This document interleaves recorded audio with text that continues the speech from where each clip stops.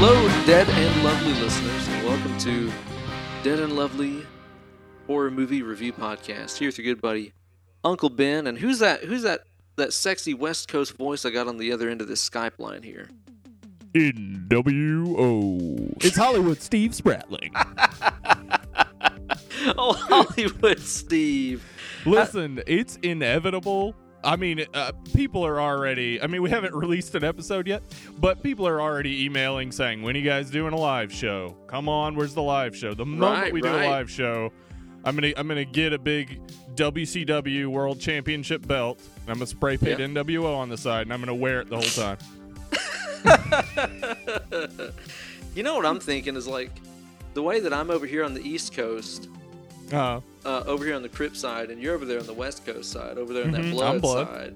I'm really thinking what we could do for the world that would really bring us all together in these trying times is if we have a Latin king on the show.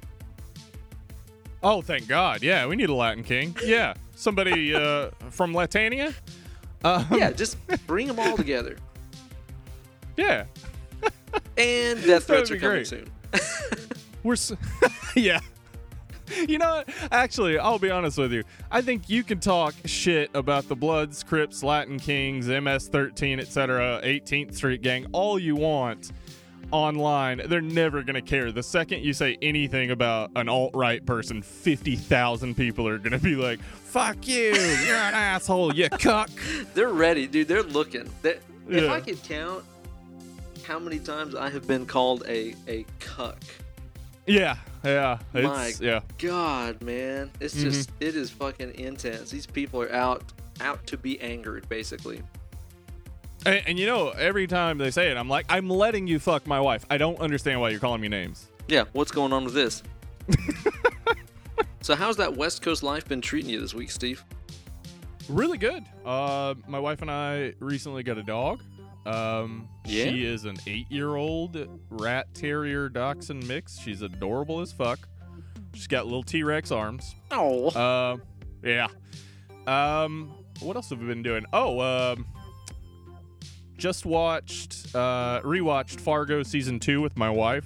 I keep hearing that Fargo is amazing, but I haven't watched it. You gotta watch it. You absolutely have to watch it. Fargo season 2 is up there as I think one of the best seasons of television ever made.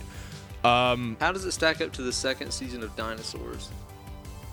Oh, well, okay. All right.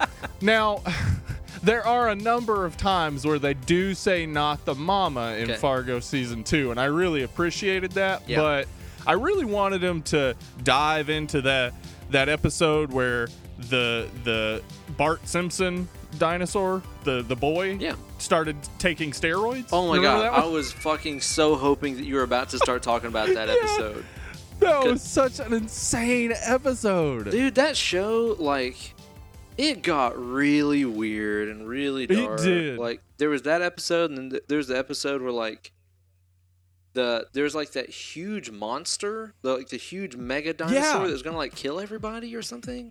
Yes, and the end of the show was like them going extinct. It was dark. It's kind of like, you know, I don't want to go on too deep about this because we got a lot to cover on the show. But recently, Kate and I, my wife and I, rewatched The Never-Ending Story for the first time in probably about 10 or 15 years. It is so much darker than you remembered. Yeah, it's really dark. Dude, between like that movie plus like The Dark Crystal plus Labyrinth plus like Flight of the Navigator plus Never-Ending fucking Brave Little Toaster. Yeah. I feel like all of these childhood filmmakers were just basically trying to fill us all in at an early age of like what late in life depression is like. Get ready for it.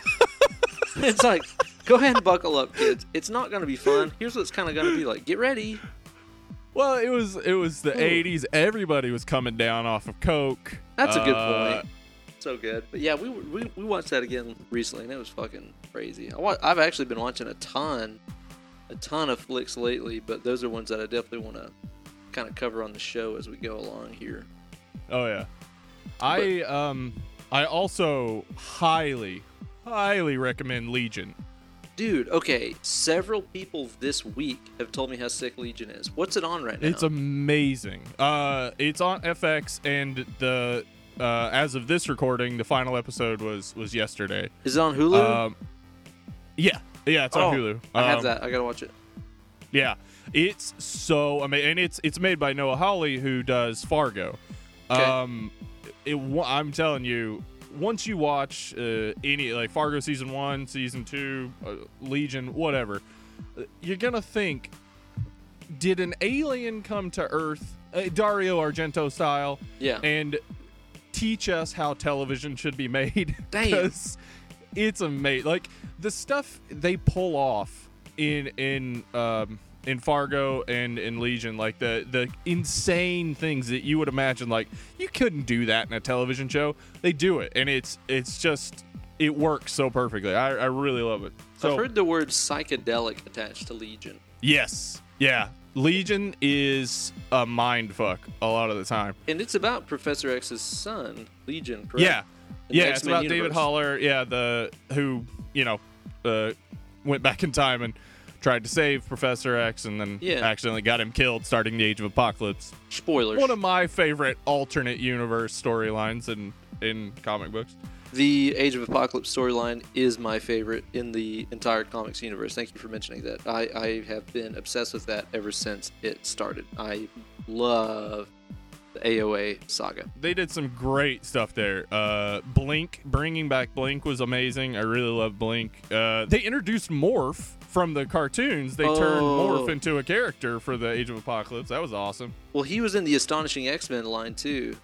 Yeah. Dude. That was with Sabretooth and Wild Child and Magneto. That was a badass. Yeah. Exactly, dude. All that stuff is the best. Like the Astonishing X-Men was easily my favorite of the Age of Apocalypse storyline.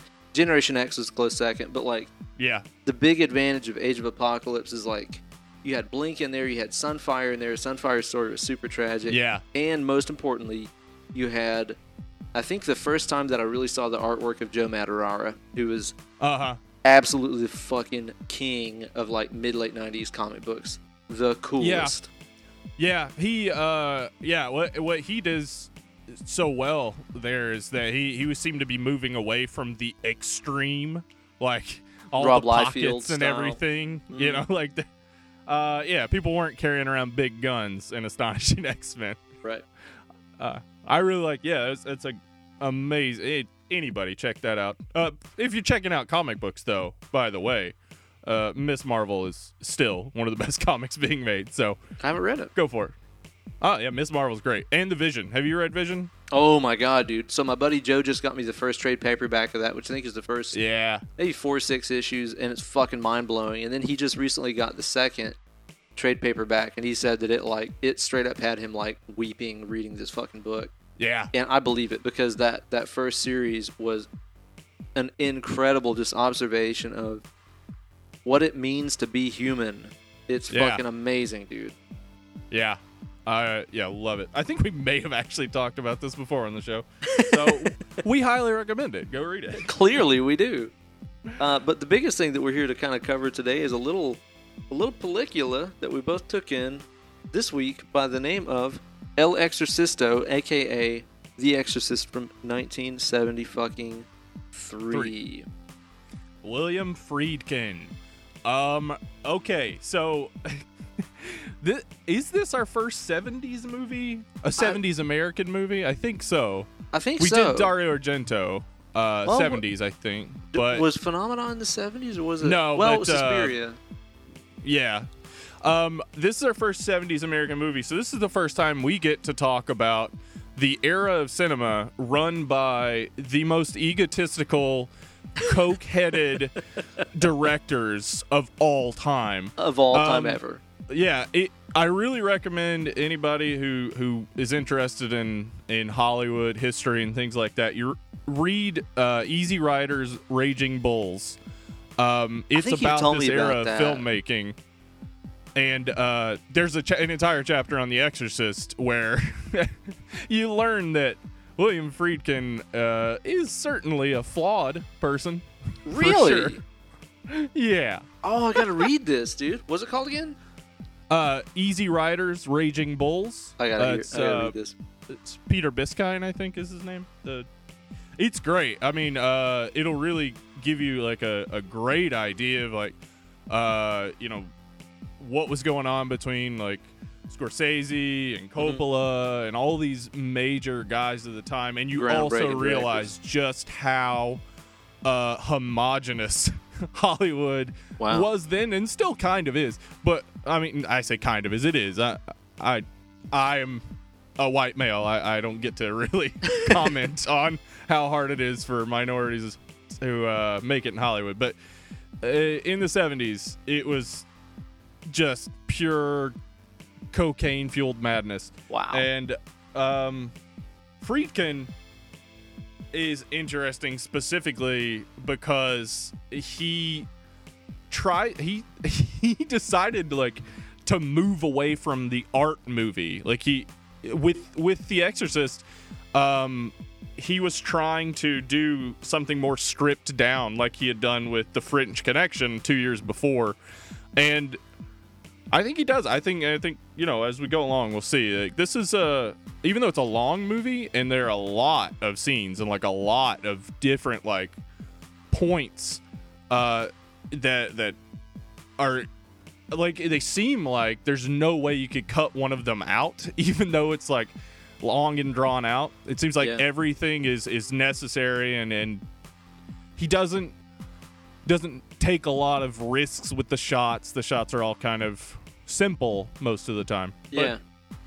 But, it actually ends up being amazing. It's almost kind of Tolkien-esque, isn't it? Like when you read like the Lord of the Rings trilogy and you're like, wow, this definitely could have used some editing. But then when you look back on it, you're like, it was kind of neat how it all really played everything out for me. You know? It's real hard. I'm not a Tolkien fan as far as reading. Yeah, I love Lord of the Rings, but reading him is a slog for sure. I assume that this is not the first time that you've seen this movie, correct? It is not. I saw this movie as a Ute. A Ute? Yeah, Ute. I saw this as a youth, and I was bored by it. I thought it was too long. Mm-hmm. The opening seemed to me to last forever. Yeah. Now, when you say youth, how youthful are we talking? I believe I was 12 or 13 when I saw The Exorcist. Wow. And I didn't grow up religious. I grew up myself not really believing in a God. My family never really went to church. And so demons never really scared me. And the idea of possession didn't really scare me as a child.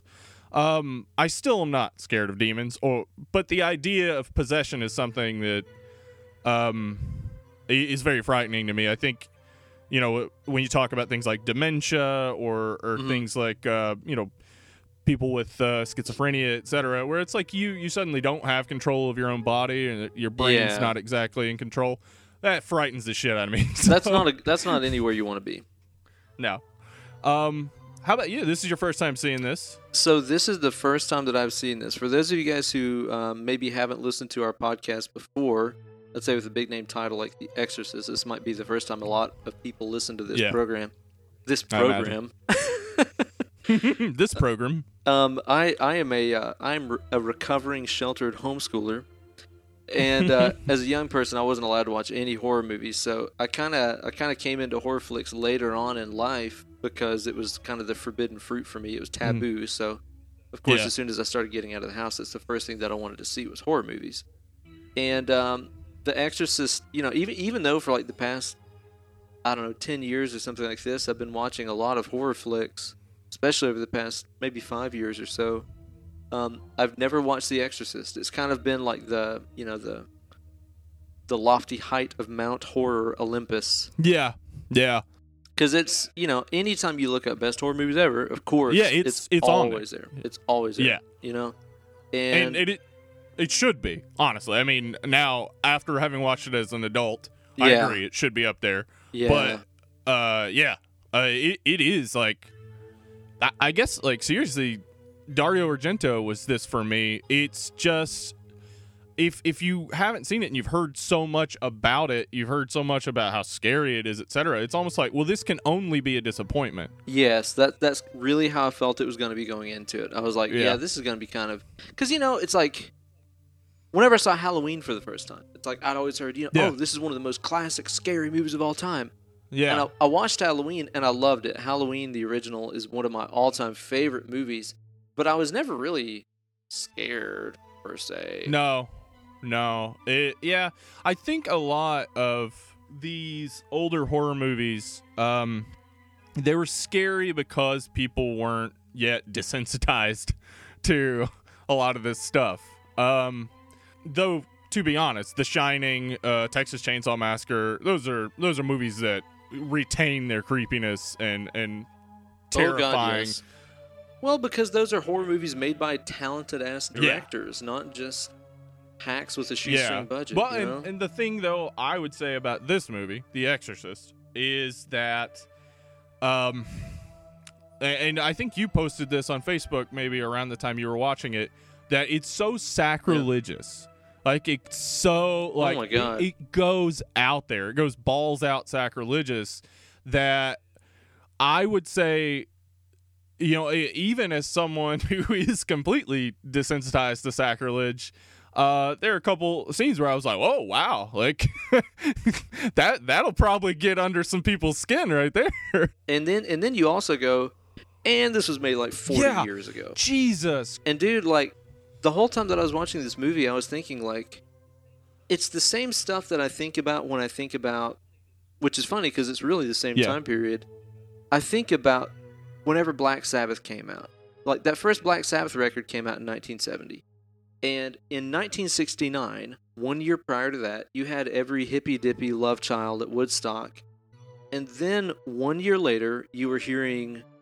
like the song Black Sabbath, which is still just like fucking terrifying. And then like, War Pigs and all this stuff like this. And it's like people must have felt like at that time, they must have thought they were just listening to a soundtrack of, a portal to hell. Yes. And that's how I feel about this movie too. Like, I cannot imagine that long ago seeing this. Because there's honestly stuff in this flick that even now in 2017 is hard to deal with. So back then, I can only imagine how hysterical and how flabbergasted people must have been. I watched a couple of documentaries on YouTube. There's a couple you can find about the public reaction in 1973. I guess a couple of news channels and stuff ran stories about the reactions people were having to this movie. And dude, it's like these theaters all across America, people were waiting like 5 and 6 hours in line to see this movie. And then, like, passing out within the first 30 minutes or having to go into the lobby and throw up and just all of this stuff. Like, people absolutely couldn't handle it. Yeah. What had been released prior to this that was this fucked up, dude? Like, even that's what I was going to say. Fucked up. I would say that... I mean, yeah, there were a lot of B movies around this time, or late night horror flick type of things that probably would have been. But we're talking like Creature from the Black Lagoon, fucking like cheesy schlocky rubber soup movies. But not I would fucking say possession movies. I would say Night of the Living Dead would be close, because. People forget Night of the Living Dead. If you haven't watched it in a long time, damn you need black to watch and white. it. It's old as hell. It's so old, and Night of the Living Dead is so brutal. I mean, a little girl kills her mom in a basement in that movie. Like, lest we forget. Yeah, like that. It's insane. And so but this was huge budget. Night of the Living Dead was 68, I believe. Wow. And it was made on a shoestring budget in Pittsburgh. Wow. This is huge budget. And the reason why this got made is because of William Blatty's novel, The Exorcist, which sold 13 million copies in 71. Have you read the book? I have not. I want to now. Yeah. I mean, Blatty was the one who adapted the screenplay. Okay. And from reading the synopsis of the book, I think a huge portion of the story of the book made it into the movie, but a lot gets cut out because he went into a lot of detail. He did a lot of research on exorcism and stuff like that. I watched some interviews with him, and he did a lot of in-depth case researches of exorcisms and stuff like this. I understand in the book there's a lot more information about like the help that lives in the house and stuff like this. Yeah. Oh man, like the guy was a Nazi or something. Yes, he was. And he in reality was too. What? I cannot say with a surety because I did a bunch of research on that guy trying to find out, was he a Nazi? He had to have been. He was a working actor in Germany throughout the 30s and 40s. He worked a lot. So there's no way he wasn't a Nazi. He was in a part propaganda of the film or two or something. Yeah, he was in a lot of propaganda films. He was in one of the biggest propaganda films, but he was also in a film that was banned by the Nazis. So, yeah, I don't know. And I wouldn't accuse this man or his family of having been a Nazi or Nazi sympathizer. I couldn't find any definite information on it. But if you were a working actor in the 30s and 40s in Berlin, you were a part of the party. Like that's just it. Like, yeah, you weren't getting a job if you were like, fuck the Nazis. Not necessarily that you supported the views and so forth, but, you know. Yeah. Wow. We should talk about the fact that Blatty worked for the Air Force's Psychological Warfare Division. What? Yeah. Blatty worked for Psychological Warfare Division, and people have said that the flashes of the demon's face the subliminal shit. Yeah, they're like a subliminal thing. And Blatty has said before, if you can see it, it's not subliminal. So, yeah. So holy shit. He knew what he was doing. I had no idea. That's why this shit is so effective. Yes. Wow. It is. Also, Blatty won an Academy Award for the screenplay. This movie is the first horror film ever nominated for Best Picture. 10 Academy Award nominations. Good God. It won 2, Best Sound Mixing and Best Adapted Screenplay. Wow. This movie brought horror films into the mainstream. And in fact, this movie was it is currently, adjusted for inflation, the 12th highest grossing film. Good single God. film. Yeah. Adjusted for inflation is $1.794 billion they made. Holy shit. That's like Avengers dollars. Yes. It held the record for highest grossing horror movie for all of a year and a half, because then Jaws came out. Oh, wow. This movie made Jaws possible, though. I'm saying this for a surety. Without this movie, people would not have been lined up around the block for Jaws. Sure. People, they saw The Exorcist, and they saw that a horror movie could be something like a story. It could be a movie, like a real movie, and they just lined up around the block for Jaws. That's fucking amazing. And can you imagine too, like how pissed people must have been to see such an out sacrilegious movie be nominated be rewarded for being the way it is? Like, people must have been pissed as hell. This is one of those movies that I was always warned about. Again, I grew up very, very religious and stuff like this. Yeah. And I was always basically told, kind of like what I've been saying, that this movie was just basically a portal to hell. Yeah. And you know what?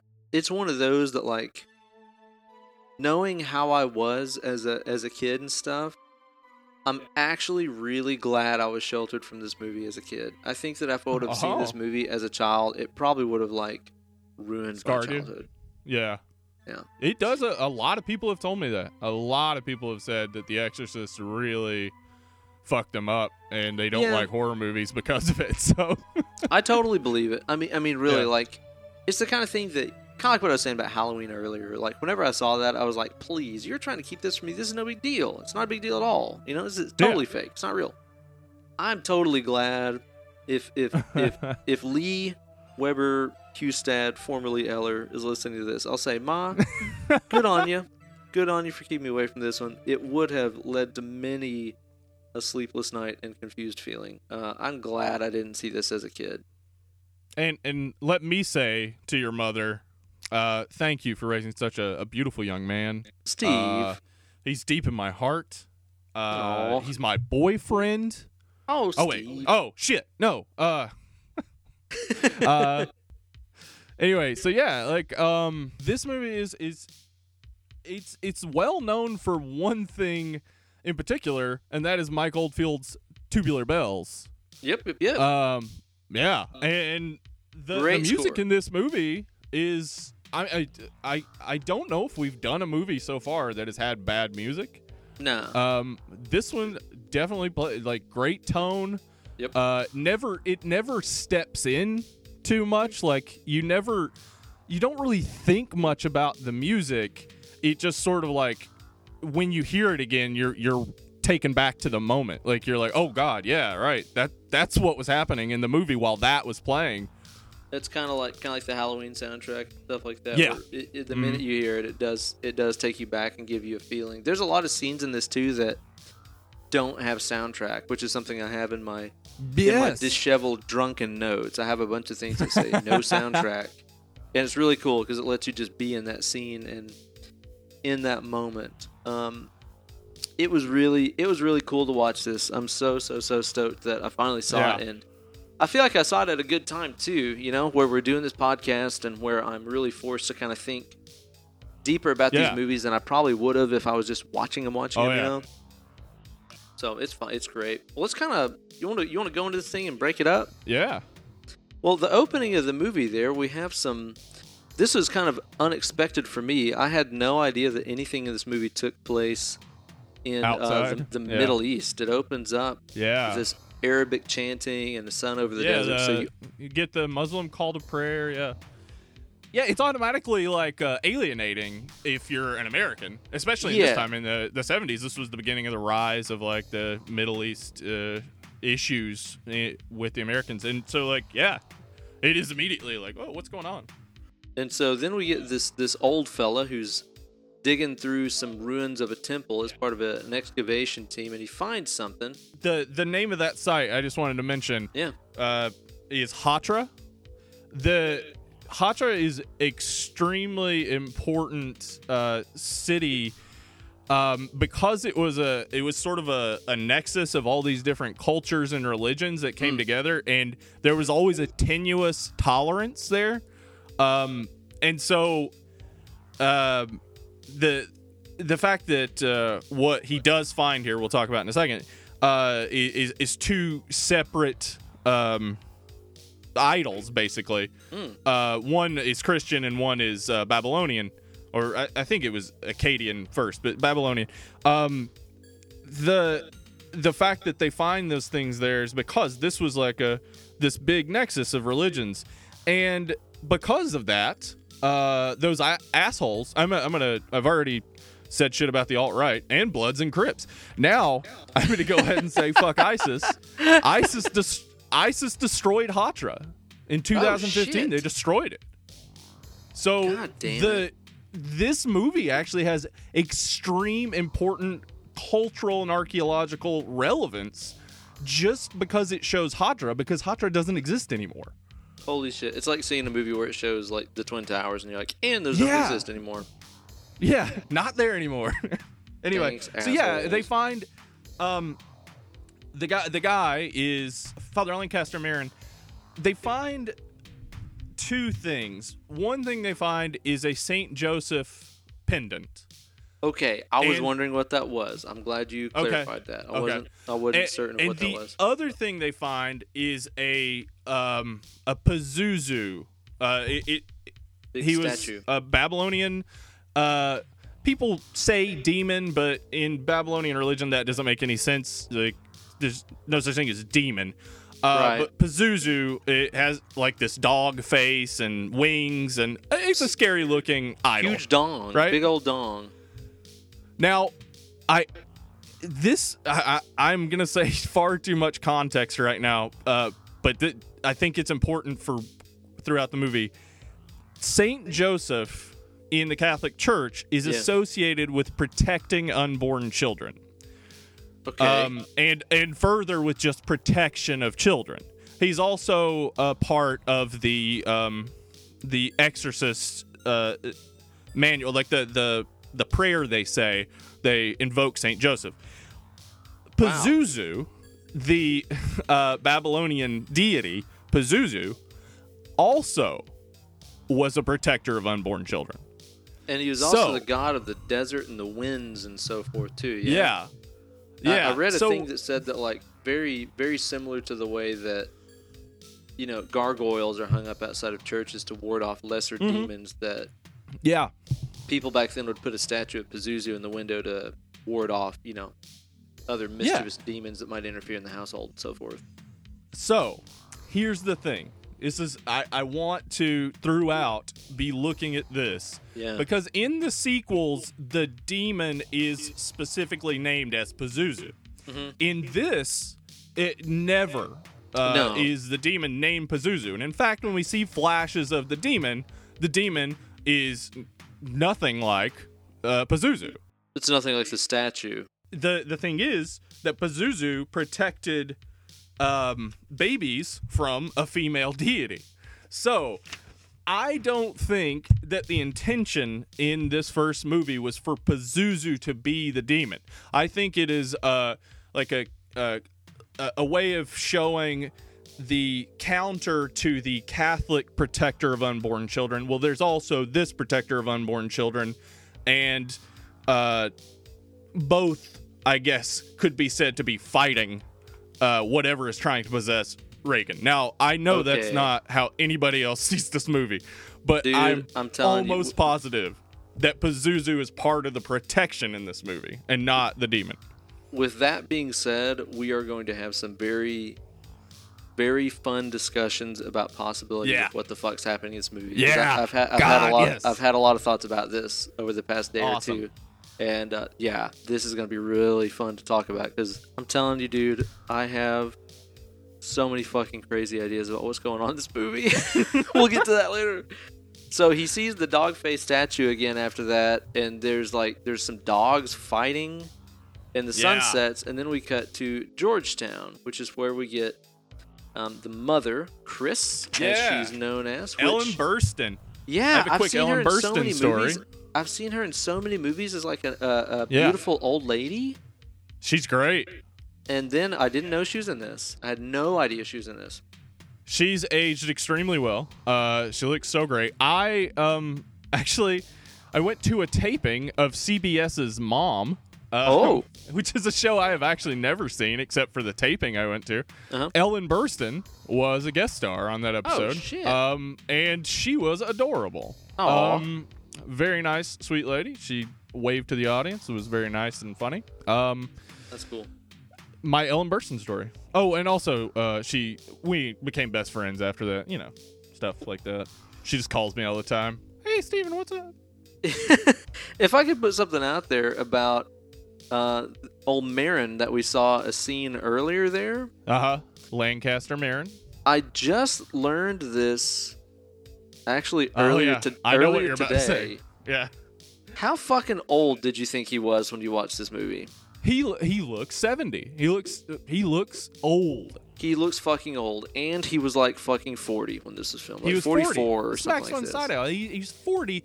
The makeup that they use to make him look old is so good. It's unreal. It's fucking crazy. Like, I never once in this movie went, oh, it's just a guy in old people makeup.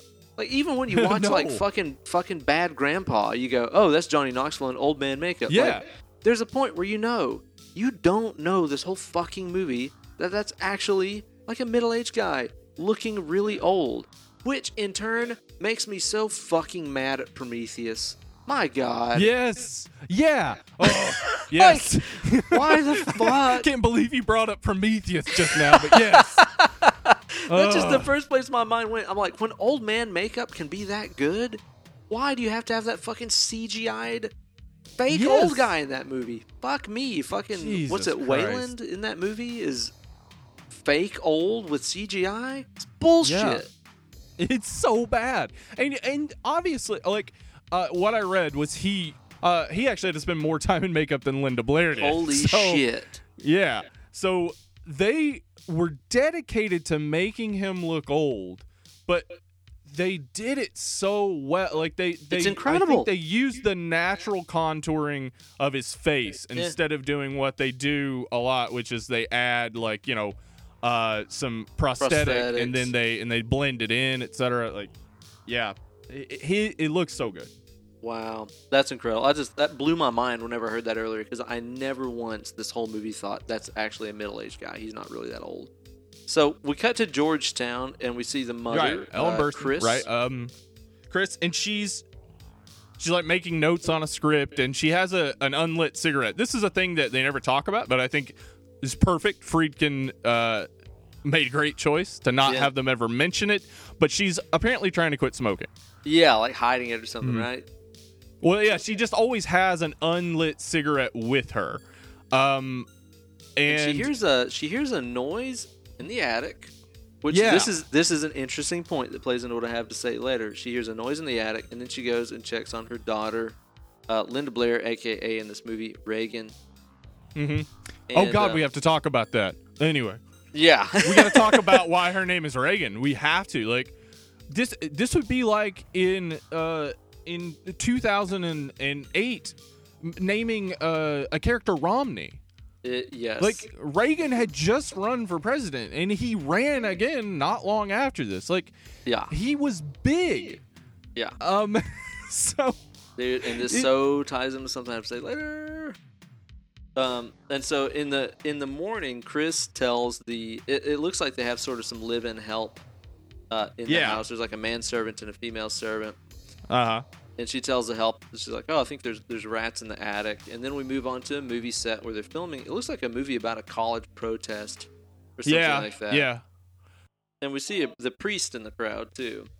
Yeah, and this shot was interesting to me because it's a tracking shot of Karis, the character who I would argue is the protagonist of the movie. I mean, we can get into that, but it's following Karis, but you don't know it immediately. Like, if you don't know that Karis is one of the characters in the movie, like it just looks like it's just panning across a bunch of students, and then Karis goes a different way, and the camera follows him. So it's like this really effective way of separating him out of the crowd. Yeah, very much so. But very not making great. It super obvious. The night when Chris goes in the first night and checks on Reagan, her window's open.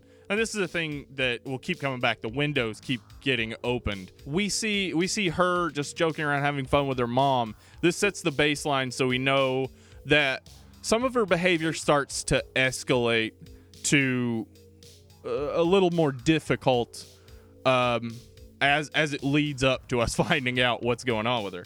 Right. And then we get the scene of the priest. I think it's you call him Karis. I guess in my notes I've called him Damien. Is that correct? Yeah, Damien Karis. That's his name. Yeah. We got to talk about this too. Damien, first off, is a name that people generally associate with evil because of The Omen. Yes, which is one of my all-time faves. Yeah, The Omen came out before this, and now we were talking about this. The Omen is maybe one of those movies that set up the possibility for this level of sacrilege. The Omen, the main character is Damien. Yeah, the Antichrist. The decision to name either character Damien is interesting, but it's also interesting. Damien Karis is Greek. He's very Greek. Like, when we see his mom later, I'm pretty sure she's just some phyllo dough and some spinach. Like, they're so Greek. I looked it up. 98% of Greece right now is Greek Orthodox. Wow. In the 70s, and when they moved to America, every Greek person would have been Greek Orthodox. So why the hell are they Catholic? Wow, that's fucked up. I'm very interested in this choice, and I know it's not an accident. I know that Blatty didn't just go like, "Oh, we'll just make him Greek." I think maybe the reason is that the association with the Vatican, the association with the church, is anti-science or maybe anti-logic, and Damien Karis is a very logical, scientific, evidence-based person. As we see. So it's weird. It's weird that he's a priest, but he is a psychiatrist priest. Like he he serves as a psychiatrist for other priests, and it's really burning him out. So he goes into his tiny little fucking dirtbag apartment where he lives with his ancient old Philo Doe grandmother. She's it's his mom. She's mom. That's right. She's super sweet. She's loving. She dotes on him. She's feeble. He's having a crisis of faith. That's I think what the story really shows us is this priest who's so logical minded having a crisis of faith and finally turning to his faith in the end. But his relationship with his mother is the thing that really sets him off. And this is interesting. If you read Easy Riders or Raging Bulls, read the chapter on The Exorcist. And Blatty and Friedkin both have some major mom issues. So wow. So this was, for them, this was very important that Karras's relationship with his mother be like a central element to the whole character. Now, in the next scene in my notes, you'll have to refresh my memory about what I saw here, Steve. I have Regan makes statue. What am I talking about? Okay, so they're in the basement, and Regan is she's playing around with some paper mache, and her mom finds a Ouija board. Now, as we all know, Hasbro brought down the hammer of Satan on us when they started releasing Ouija boards. Clearly, because the moment you touch one, everything goes wrong. Yeah, it's all ruined. So she says that she talks to a guy named Captain Howdy. Captain Howdy. Now, either there is a demon child molester, or someone who used to present a children's program died in that house. It's either a child molester or a children's program performer. Captain Howdy. So they she doesn't seem to respond negatively to this.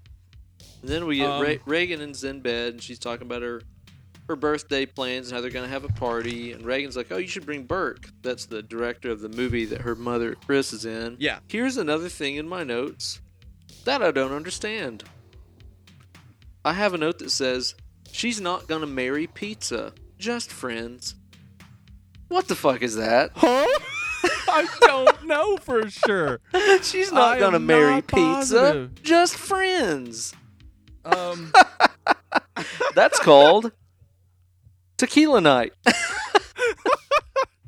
Earlier in the first scene where we first saw Regan, she mentions in the park when she was walking with Chris's assistant that they saw a beautiful gray gelding horse. This is important. This is a reference to Revelation chapter 6 verse 8, and I looked and beheld a pale horse, and his name that sat on him was Death, and hell followed with it. Whoa. Yeah. A gray horse, or a pale horse, it says here. Pale in this sense, the Greek word is translated as gray. So she sees a gray horse, and this is the first indication like that something big is really happening. That's when we cut to the priests at the bar. Like Damien is there with Tom. And that's too when you start getting the impression that it's like, okay, these are priests at a bar talking and drinking. They're not exactly super, uptight, I guess you would say. They're there having a drink at a fucking bar, and Damien is talking about how it doesn't really give you a ton of detail. He's just like, I want out. I've lost my faith. He's like, I'm not feeling this. It is interesting to note that the guy who plays Tom is also the actual Jesuit priest who taught William Blatty at Brooklyn Prep School and then again at Georgetown. Wow. So, in fact, two of the priests in this movie are played by actual priests, Tom and the other more popular one. I can't remember his name offhand. It's pretty interesting seeing too that like how many people condemned this movie, and it's like it had actual priests in it. Yeah, that's actually was one of the things that made the people upset was the treatment of the priests in the movie, because there are actual priests and not just actors People didn't like the fact that maybe William Friedkin wasn't the nicest director. He in the scene at the end where Karras is dying and his friend comes up to give him the last rites, that the guy, his friend, is an actual priest, not an actor, though he does a great job in the movie. Friedkin wasn't getting the emotional response out of him that he wanted, so he said to him, "Do you trust me?" And he said, "Of course I do, Billy." And Friedkin smacked him and then said, "Action." There's there's apparently a lot of fucked up shit like this through this whole movie where like actors weren't really told what was going to happen on the scene. They're like, "Oh, we're just putting you in this harness here, and then you're gonna get pulled halfway across the room, but you don't know that yet." Yeah. They fucked up Ellen Burstyn's coccyx. So he, and this is the '70s era of filmmaking. The director was God. Really. So. Yeah. Well, and that's very much like the super famous scene in Alien with the first chest burster that you see. Like, the reactions that you see from the actors on screen, the reason that they're so incredible and why everybody seems so flabbergasted is because they didn't know that was going to happen. Yeah.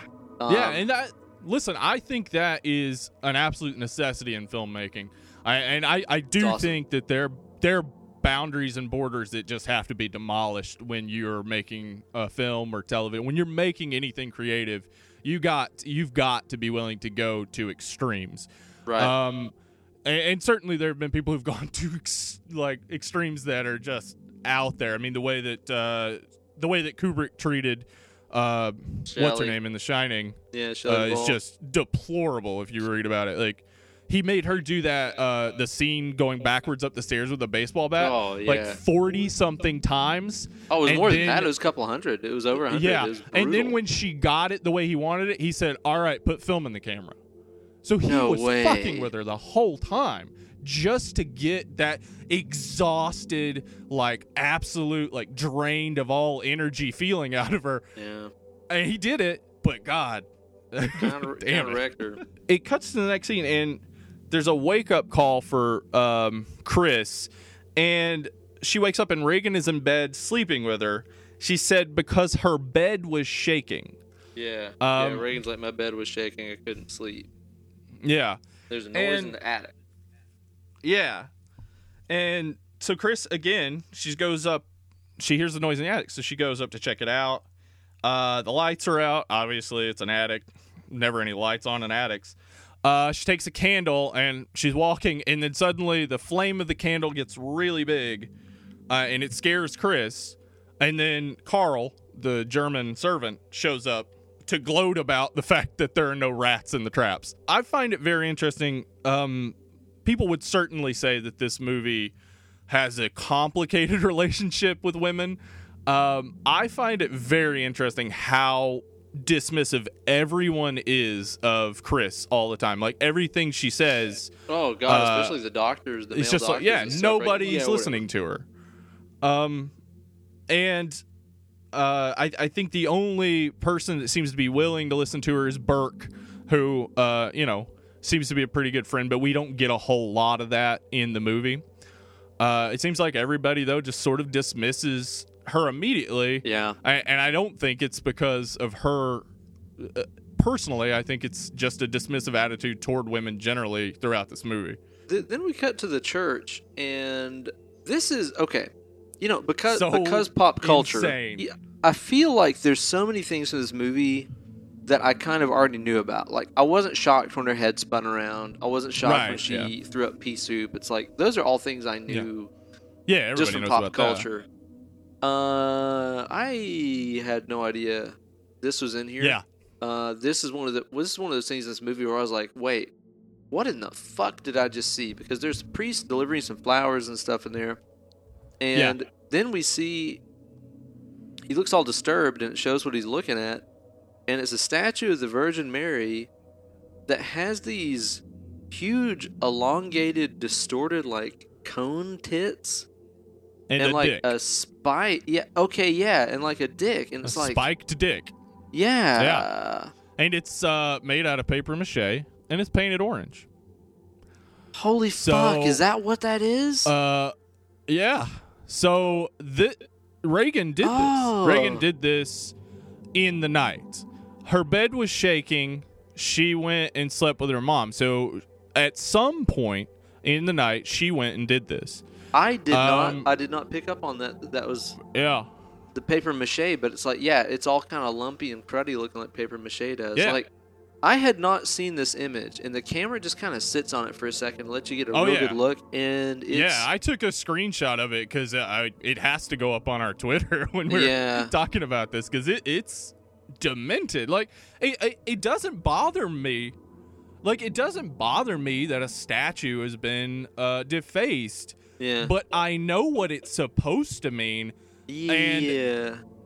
And the interesting thing about this, it's a fringe theory that has existed since, I would say, the early 20th century, and the understanding of the way that genetics work and thing. It's been a fringe theory that perhaps Mary was some sort of hermaphrodite, and that her giving birth to a child without having had sex is just parthenogenesis, which is something that happens in simpler animals. Yeah. So this is in some way a reference to that. She has put breasts on as an indication of like the maternal, and a dick on as an indication of the paternal, which is also a denial that Jesus is the Son of God. So the shocking image of it is already enough, but the implications of it are like real deeply sacrilegious. Holy shit. I hadn't thought about any of that. God damn, that's really super jacked. And like the fact that as far as I know, I haven't seen that on like the back cover of any black metal album is very surprising. That is surprising. I would think that would have happened long ago. But that's the thing. This is sort of further reinforcing something that we've seen throughout this movie, and we continue to see. That I think is a huge theme throughout this thing. So the first time that we saw the Pazuzu statue, it had this huge like snake dick. It had this huge coiled up dick, and then we see the Mary statue with like, tits and a dick, and then there's all the extremely crude sexual stuff that Reagan says throughout the movie. Later on, there's this huge sexual theme through the movie.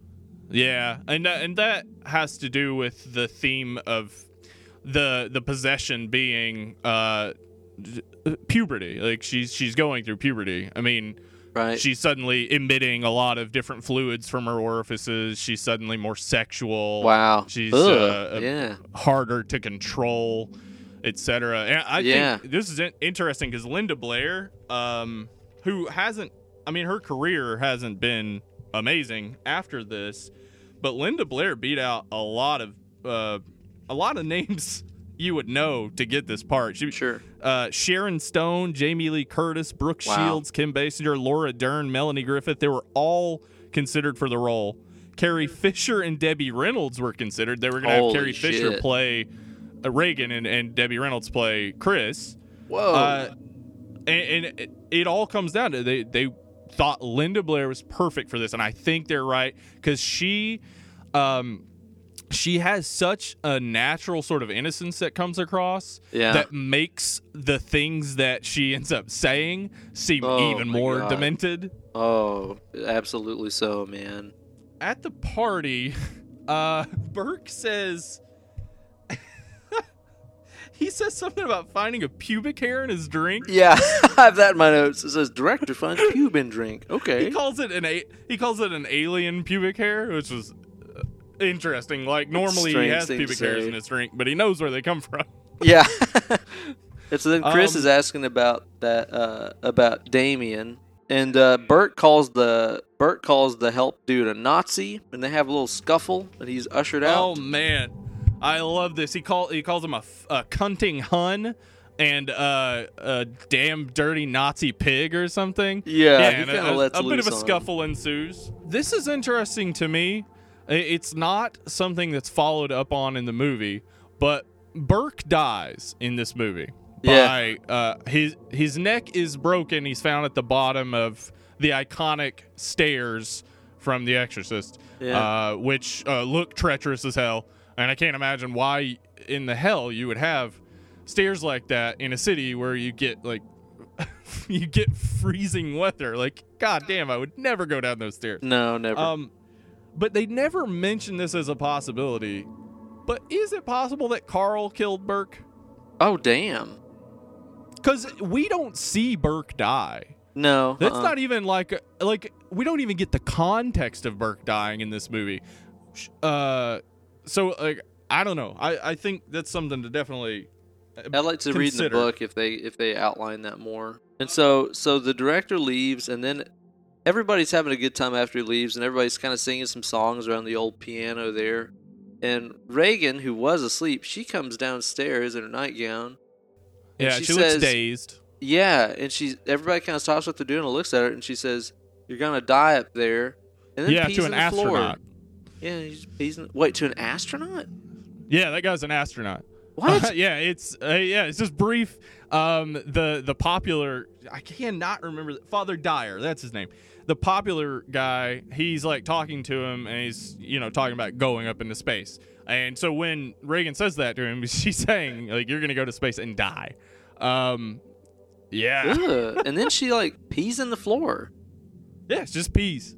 And again, seriously, a child with a fever could easily do weird stuff, say some weird shit and pee on the floor, and it's not cause to jump to possession for sure. And later on in the night, Reagan screams for Mom, for Chris, and Chris goes in there, and the bed is like rocking and going fucking crazy. And it looks dude, that effect when the bed is rocking and stuff, and indeed, really every visual effect in this movie is so convincing because it's fucking real and not CGI. Dude, the whole time I was watching this movie, in so many scenes, I just kept thinking to myself, wow, if this movie was made now, this would have the most fucking dramatic, like fucking 16 cuts in 1 second. And creepy camera angles, and like every horror movie film now has like that nasty like blue-green, bluish, brownish hue. It's everything so would annoying. look fucking stupid. It's like real life doesn't look like that, so it's not fucking scary. That's the thing about like this movie and like The Omen and Rosemary's Baby and The Shining. Yeah, real life looks like that. Texas Chainsaw Massacre, real life looks like that. Naturalism. Yeah. I want it to look as natural as possible. In fact, like the lighting of Texas Chainsaw Massacre is like that. It's one of the things that creates the atmosphere because it's the most harsh, unflattering, natural lighting ever. Yeah. Like, man, like if you watch like the Elm Street remake, it's like, what fucking universe does that take place in that light looks like that? It's bullshit. Fucking horrible. So then after that, we get Damien, and is it the college, the church president guy, and they're in like his dorm room, and they're smoking and drinking a stolen bottle of Chivas Regal. The 70s were fucking gross, Ben. In this scene, Dyer helps Karras take off his shoes, and he's wearing leather shoes without socks, Ben. Leather shoes without socks. It's gonna smell so bad. What the hell were we doing in the 70s that we were just like, I don't mind that every place smells like cigarettes and Formica. Like, ugh. And fucking sweaty leather. And sweaty leather. And he's smoking in bed, which is so gross to me for some reason. I mean, I think I think cigarettes are gross anyway, but like, I hate it. Smoking in bed, to me, it seems like your bed's gonna smell like cigarettes. You just think it's like that's just a move that you make when you've given up on life, I guess. Yeah, you're just like, fuck it. Here's another line I need you to explain to me. Because in my notes, I have Dream, Metal from Earlier, Ma, Pazuzu. Tell me what I'm talking about. I actually wrote down all the images of the Dream. The first thing he sees is that St. Joseph pendant. Okay, so he sees the metal Marin was inspecting. From Marin. Yeah. Okay. And then he sees the black dog barking. He sees his mother crying in the darkness. The black dog, a traditional symbol of death and the devil and death. Yeah, like black any creature is always a negative symbol. Yeah. We see a clock pendulum. his mother's walking up from a metro stop in New York, and then we see him. He's standing out on like a median, and he's yelling for her, but like she doesn't seem to see him, and then she turns back around and goes in. He sees the demon face in the dream. That's the first time we've seen it, yeah? Yeah, I think this is the first flash of it. And the demon face is actually Linda Blair's stunt double, painted up. I heard that was like an original test for how her makeup would look, and they rejected it, but they were like, but that looks sick for Pazuzu or something. Yeah, it does. It looks great. Oh my God, it's fantastic. Also, kind of has Bubba teeth. It's true. The eyes are terrifying. What if the demon smiled and it was just like Bubba teeth? Bubba teeth. Like, the eyes of the demon, utterly mortifying. The teeth, kind of Bubba. Little Bubba. This nightmare, I think, indicates... Because, again, this movie does a great job of maintaining subtext and not saying these things outright. I think Karras thinks his mother is in hell. Yeah. Like, he thinks that she died. Well, subway's underground and so on. Yeah. She died and she went to hell, and it's all his fault. This is what I think is going on here. And in his dream, we suddenly hear Reagan screaming, and it cuts. Great transition to Reagan in the doctor's office fighting with the nurse and the doctor, and they give her a shot. And Reagan spits in the doctor's face and calls him a fucking bastard, and it's awesome. She's getting a little surly with him. And then we get the doctor talking to Chris, and he tells Chris that Reagan has a problem in her temporal lobe while he's smoking a cigarette. Yeah, the doctor while he's smoking inside a hospital, because this is how life was. Because the 70s are fucking disgusting. He says that she's got something in her temporal lobe. It's going to cause hallucinations and convulsions. He dismisses the entire thing about the bed. Yeah, he's like, no. Okay, here was what was interesting to me. He says she has a lesion in her temporal lobe, but it's interesting how he says it.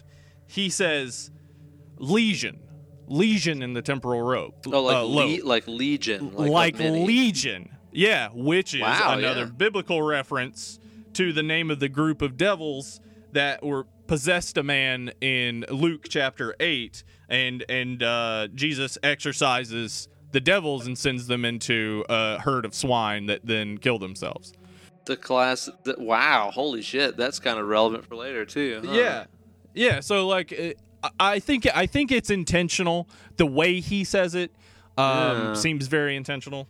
Wow, I hadn't thought about that. You got them insights. You got them insights. Hey, man, I was a Christian missionary once. Yo, some of them cats out there, they got ups. You got ins. Yeah. You got them ins. That's right. You guys take your ups, your downs, your sideways. I got ins. And so then we have Reagan. She's in like surgery prep, and the doctor's doing injections and like poking shit in her neck. This makes me want to die. Here's the thing, man. This makes me want to die. Like, I don't know other movies where they show medical procedures like this. Well, okay. How about little kids? Yes. Getting fucking stuck in the neck with needles and being in pain and shit. Yeah. Yeah, it's not nice to watch. Like, I felt bad. Yeah, I have a definite issue with the fact that I have veins and blood. You've always disliked those things about yourself. People need to stay away from veins and blood. I'm just saying. I'm not even like an intramuscular shot. Don't even think about it. Doesn't bother me at all. But the second I see a needle go into a vein, it makes me want to die. And when they stick it in, remember they stick in the catheter and blood just starts spurting out. It's kind of shooting, just spurting. And they're using that really like primitive ass MRI machine that just sounds like a bunch of like fireworks going off or some shit. Yeah, it's so loud. Really startling. And that's the thing, is like it'd been super quiet up to then, and then it gets really loud and fucking scary. It's crazy. And I like what Friedkin does here, where he cuts from the loud machine, etc., to the images that it produced. Right. I like that he just sort of gives it to you to look at for yourself for a second, like to see, like, okay, what is this? Like, is there something in her brain? And there's don't find a lesion. They don't find anything in the brain. And then we cut to Reagan at home, and she's having a fucking crazy fit, and she's got fucking weird. She's like voice screaming and like, yeah, it's crazy. And that's when she says like, "The sow is mine and fuck me." Yeah. Like again with the weird hypersexual stuff going on from a fucking young girl that is way fucked up to see. Chris wants to know what would make her body contort like that, and the doctors, they have more rational explanations. I think this movie does a good job of setting up that the doctors are actually, they're not incompetent, but they're unable to look past their scientific training. Right. Like, they're unable to see another possibility. And in fact, one of the things that goes on throughout this movie is anytime psychiatry is mentioned, it's mentioned as like an evil word. Like it's almost like a bad word to the doctors. Like they tell her not to jump to psychiatry at one point, which is like, what do you mean? Like it's not like alternative medicine. We're not talking about like she's not going to go drink colloidal silver. Like it's psychiatry. It's a fucking science. Right. I find it really interesting that the movie kind of does set up the idea that there needs to be a more merging of the religious mind and the scientific mind. Yeah. I mean, this movie never goes full religious. Karras is the only one who can handle this demon, and he is the more logical, rational thinker. So, like, I think it's setting up that these doctors need to learn to accept that there are some things they don't understand. Yeah, that's absolutely true. And then we're back in the home, and like the lights are flashing, and Chris goes up to Reagan's room, and like the window is open, even though it's freezing cold. The phone's ringing, but like nobody's on the other end. And we also see a flash of the demon too when she's in the kitchen when she first comes in. I don't think I remember that. Yeah, it was in like just a real brief flash. It doesn't do like the full screen. It's in the background. There's just a real brief flash of the demon's face. I didn't see that. Yeah. Ew. Yeah. And so that's when we find out that Burke is dead. Like that he fucking was dead. He was drunk, but his fucking neck was broken and all this stuff. Yeah. So okay. So what happened? Like, what is the story here? Did Reagan, like the demon in Reagan, kill Burke?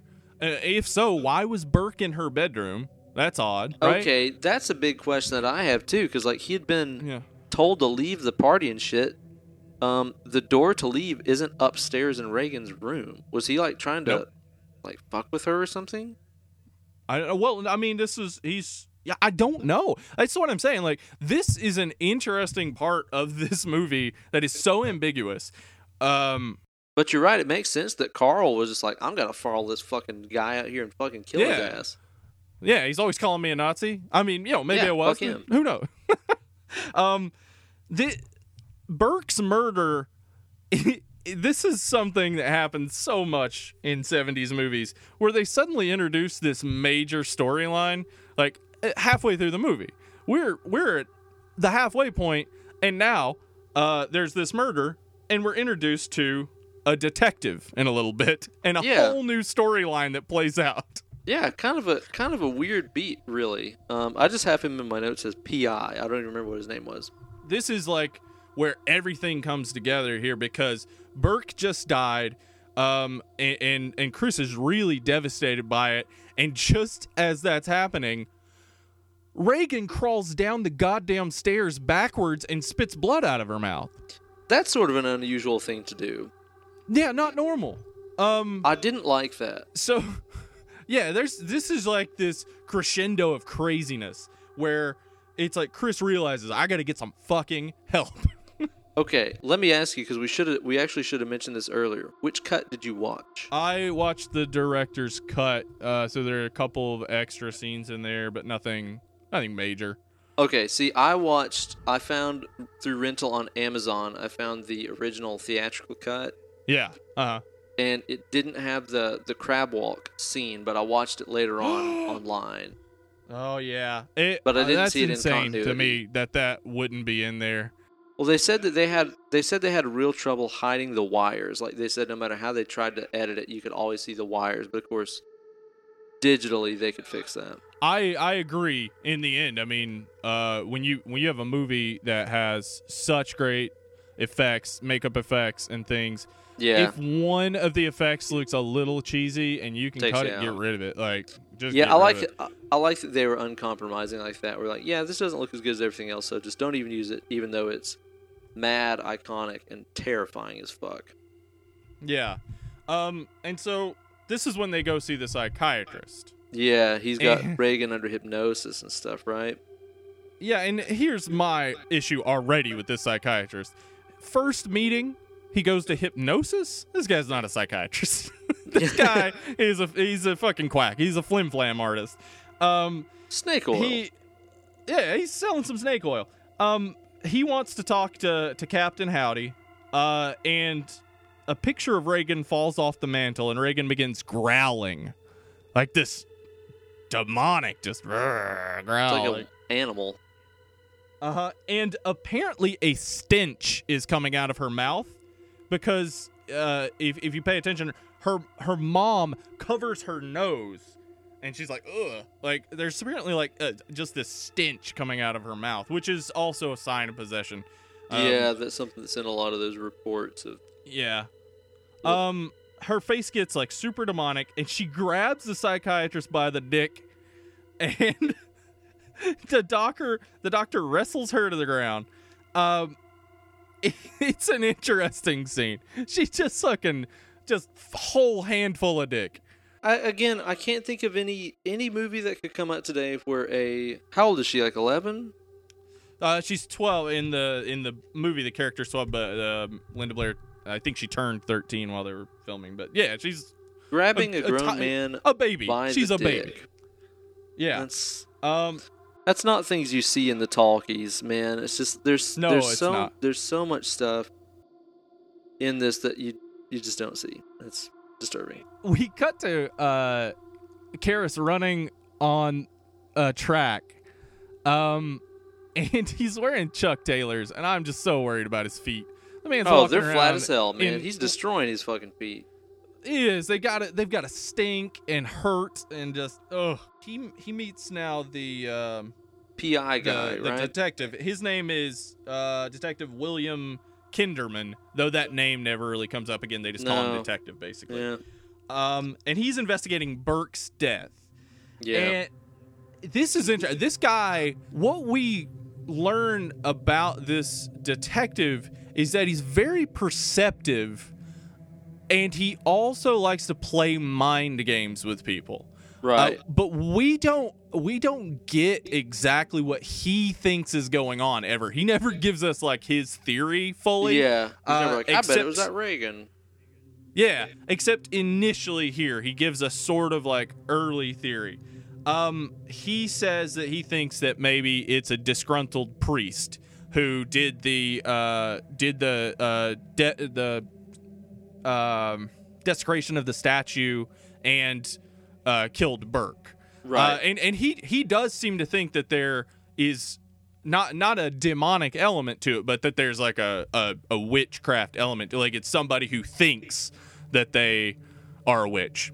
Right. Or a Satanist. So this is interesting. Damien to go to the movies. Like, do you like movies? Let's go to a movie. Okay. These things are important. So important. What he says to him first is that he tells Karras that he looks like John Garfield in body and soul. Look it up. He does. He does look like John Garfield in body and soul. That is interesting because John Garfield's career was ruined by the House Un-American Activities, where they asked him to name names. He refused to name names, and he was blacklisted in Hollywood. His career ended. Basically, what was saying about the mind games is the detective is playing a mind game with him right now. He's saying, I am questioning you and you need to answer me or your career could be destroyed. Yeah, damn, yeah. It's real interesting because Karras catches it. Parallels. He catches it. Yeah, and he catches it, and he's obviously not as intimidated as the detective would want. Later, whenever they end their conversation, he says, you know what? You look more like Sal Mineo. Now, a lot of people wouldn't know this. He just called him gay. Like, he was just saying to him, you know what? No, you look more like you're more like a homosexual. I was wondering what the relevance to those names was, because I mean, it was really just like, let's say the first and last names. Sal Mineo was like one of the earliest out gay actors, and it also fucked up his career.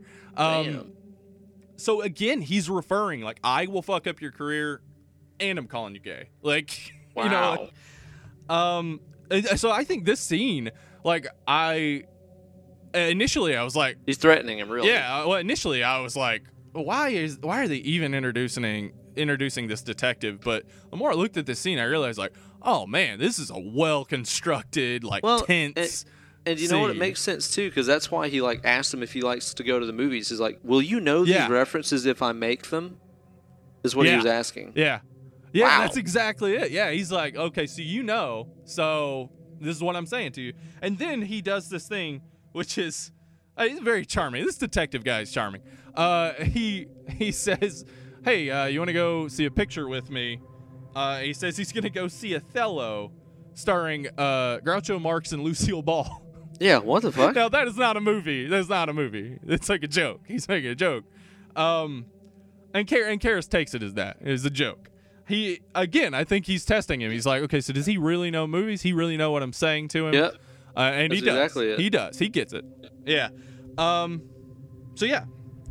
What was the next scene after that? That's where we have Reagan at the clinic. And, you know, they're asking if they have any religious beliefs.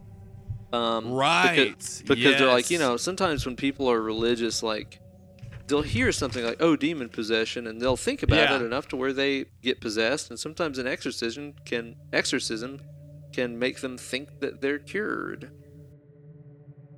Which is totally on the nose. Yeah, it absolutely is. Yeah, it's a good, interesting theory, but Chris addresses it exactly as I would. She basically says, so you want to send me to a witch doctor. Yeah. Like you because she's not religious. And she also is confused as to why they would think that Reagan would have some sort of religious affiliation. Yeah. Because she's just a kid. She's not raised religious. Yeah.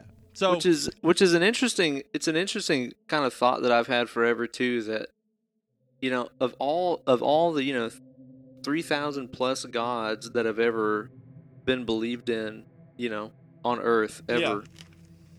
Like, why is it that people always get possessed by the ones that they believe in? Like, why is it that, you know, some kid in the middle of Ohio never gets possessed by, like, the African spider god or some vengeful Japanese spirit and start speaking in, you know what I'm saying? It's like, they, you know, people in those cultures get possessed by those spirits. How convenient. It's because demons are really, like, nationalistic and racist. Like, they only like to hang out with their own kind. Oh, kind of like people. Oh, yeah. She finds the crucifix under Reagan's pillow. Where the fuck did that come from? Again, I went into too much depth with some of these things. I noticed that the crucifix had a skull and crossbones at the bottom. What? Yeah. Which I thought, that's odd. Actually, apparently it's not. The type of crucifix that has a skull and crossbones that is like the exact one in the movie, they date back to Germany, to the 1920s or earlier. So, really? Germany, 1920s or earlier. She asked Carl if he put it under there. He did, right? Like, he did. Even though he says he didn't, he did. Huh. Like, either he did or the other signal servant of a did. German Yeah. The skull and crossbones, which I thought, what is this, like a pirate crucifix? That's fucking awesome. Apparently represents Golgotha, the, hill skull on which, yeah. That's rad. I didn't know that. That's cool. He finds something in the grass, right? Yeah, and if you look up Pazuzu, it's a Pazuzu pendant, or a replica of a Pazuzu pendant, which, why? Okay, why is that there? What happened here? I didn't understand that either. I didn't get that. Yeah. I mean, the assumption would be it had something to do with Burke's death because it was found where Burke's body was found. Yeah. I don't understand where that came from. Well, he looks up at Reagan's bedroom window near the top of the stairs, and he's putting some stuff together. Yeah. And so he goes to see the family and ask about Reagan's condition, and it makes it clear that he believes that Burke was killed. He says he was killed by a very powerful man because he believes that Burke's neck was broken before he went down the stairs. So his theory is that Burke's neck was broken, he was thrown out of Reagan's window, rolled down the stairs, and was found there dead. Which Carl is no small man. No, he's not. And they, it's entirely possible that Carl kills. Like, Burke seemed kind of like a weenie. I think you are onto something here. Like, maybe Carl walked in on Burke molesting Reagan or something. Like, right? I don't know what happened, but like, it's so interesting. Like, that element of the story just sticks with me. What is happening? Yeah, there's something there. That's a good point. And he leaves, and Chris goes in Reagan's room, and there's like poltergeist level just shit flying fucking everywhere all over the room. Yeah. And Reagan is also stabbing herself in the crotch with a cross. Yeah, she is just going to town. I mean, not in any sort of pleasurable way. It is a violent, like, stabbing motion. I know that people always kind of, again, I've never seen this before, but pop culturally will reference this as the masturbating with a cross scene, but I don't think this is any type of regular female masturbatory style. It's it's intense. Yeah. The demon is saying, "Let Jesus fuck you." Dude, and it's like making a 12-year-old, maybe 13-year-old actress say and do these things is extremely bothersome to me. Mm-hmm. Yeah. Yeah, it's definitely an issue. Like, it's a child. It's really fucked up. Oh, you just don't see that much anymore. Like, even when we're watching, like, The Witch, like, those little kids in The Witch, they're little bitty kids. But if you pay attention to what scenes they're in, they're not in any really scary scenes. No, I think the most scary thing would have been when Willem, like, picked up the son and said that, he was gonna bash his brains out or whatever. Like, that would be the most scary thing that happened. But this, like, she is right in the line of fire. She's saying the lines. She's like involved in all this. Yeah, it's pretty crazy. And she, like, and dude, just to make things more fucked up, like, she grabs her mom's head and says, "Lick me." Yeah. And then rams her head into her bloody crotch. I can't even say that shit without feeling really fucked up. Like, yeah, it's really fucked up. This is 40 fucking years ago, dude. Yeah, I know. That's jacked. God damn it. Yeah, it's crazy. Ellen Burstyn, like, she gets slapped across the room, and Ellen Burstyn's reaction, this is where she, like, they pulled her too hard with the harness. They had her in a harness so that when Reagan slapped her, she, like, slapped the fucking shit out of her across the room. Like, the scream is like a real scream of pain. She's in genuine pain. And she actually was very angry that they used that take. Anyway, then Reagan's head turns around. Yeah, she closes the nearby chair, like, closes the door, and she almost crushes her mom with an armoire, and her head turns completely around, which it's a really, like, if you pay attention, like, a really good job on the effect. It doesn't look like a fake head spinning around. I'm not sure exactly how they did it, but it looks really good. It looks very convincing. I think this is a scene, though. The thing about it, too, is like, again, if this was in, like, a modern movie, and they're like, oh, and then we'll have a scene where a head spins around, they'd give you, like, fucking 10 different angles of it, and it would be all lit crazy and shit. Yeah. But, like, it's that the head turning around thing is in here almost as just, like, a throwaway. And then it moves on to the next scene, and you're like, what the fuck was that? And it makes it so much scarier. That basically the cinematography doesn't make a big deal about what you just saw. That's what makes this shit so effective, is it doesn't make a big deal out of any of it. You see it, and it's there, and it's like you're in the room, and then you go, what the fuck was that? I don't need to be told to be freaked out by someone's head turning completely around. I'm freaked out. Like, so yeah, just the one shot, move on. I'm freaked out. You've done it. Good body horror. Great stuff. So Chris and Damien go to the house, and this is where the first time that we see Reagan on the bed, and she is looking really bad. Rough. She has, pretty much any image you've seen of her, like in a jump scare fucking, flash internet game that scared the fuck out of you. She has like the scars all over her face. Her eyes look really weird. This is the first, I think, full-on appearance of the voice, which the voice was by Mercedes something or another. And that whole story is really fucking crazy because apparently, like, the woman that voiced the possessed Reagan was an older lady, and she was apparently like a recovering alcoholic, but she went back under the influence of alcohol because she knew that drinking would get her voice gruffer and stuff like this, and she did it under the supervision of her psychiatrist. Like, her psychiatrist was on set and on scene and stuff as she was recording her dialogue, basically to kind of keep her. I didn't know any of this. Dude, it's fucking crazy.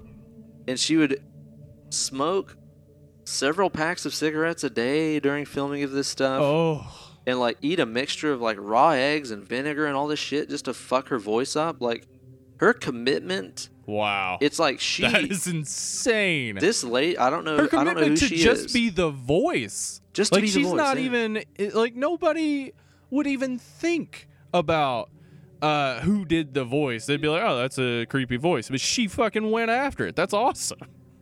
She committed like fucking hell to it. It's very crazy. And dude, the voice, it's great. It's fucking incredible. And again, dude, like today, if they made this, she would have some kind of like Christian Bale Batman, sub-octave, low response filter and fucking distortion on the voice. And just dumb stuff.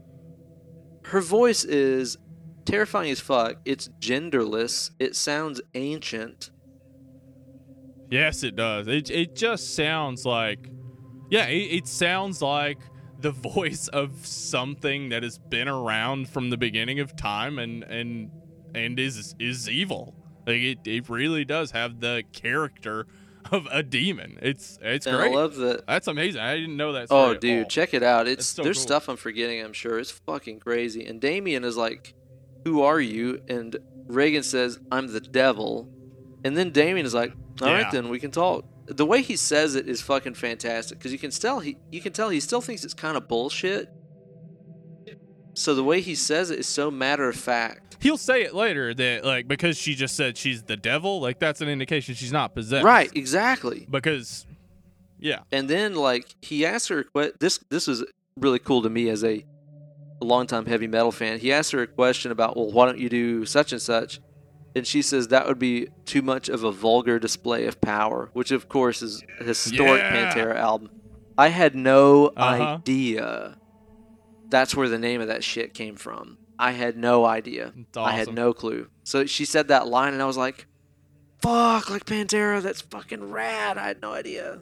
It is interesting. The demon's playing with Karis, but Karis is also playing with the demon.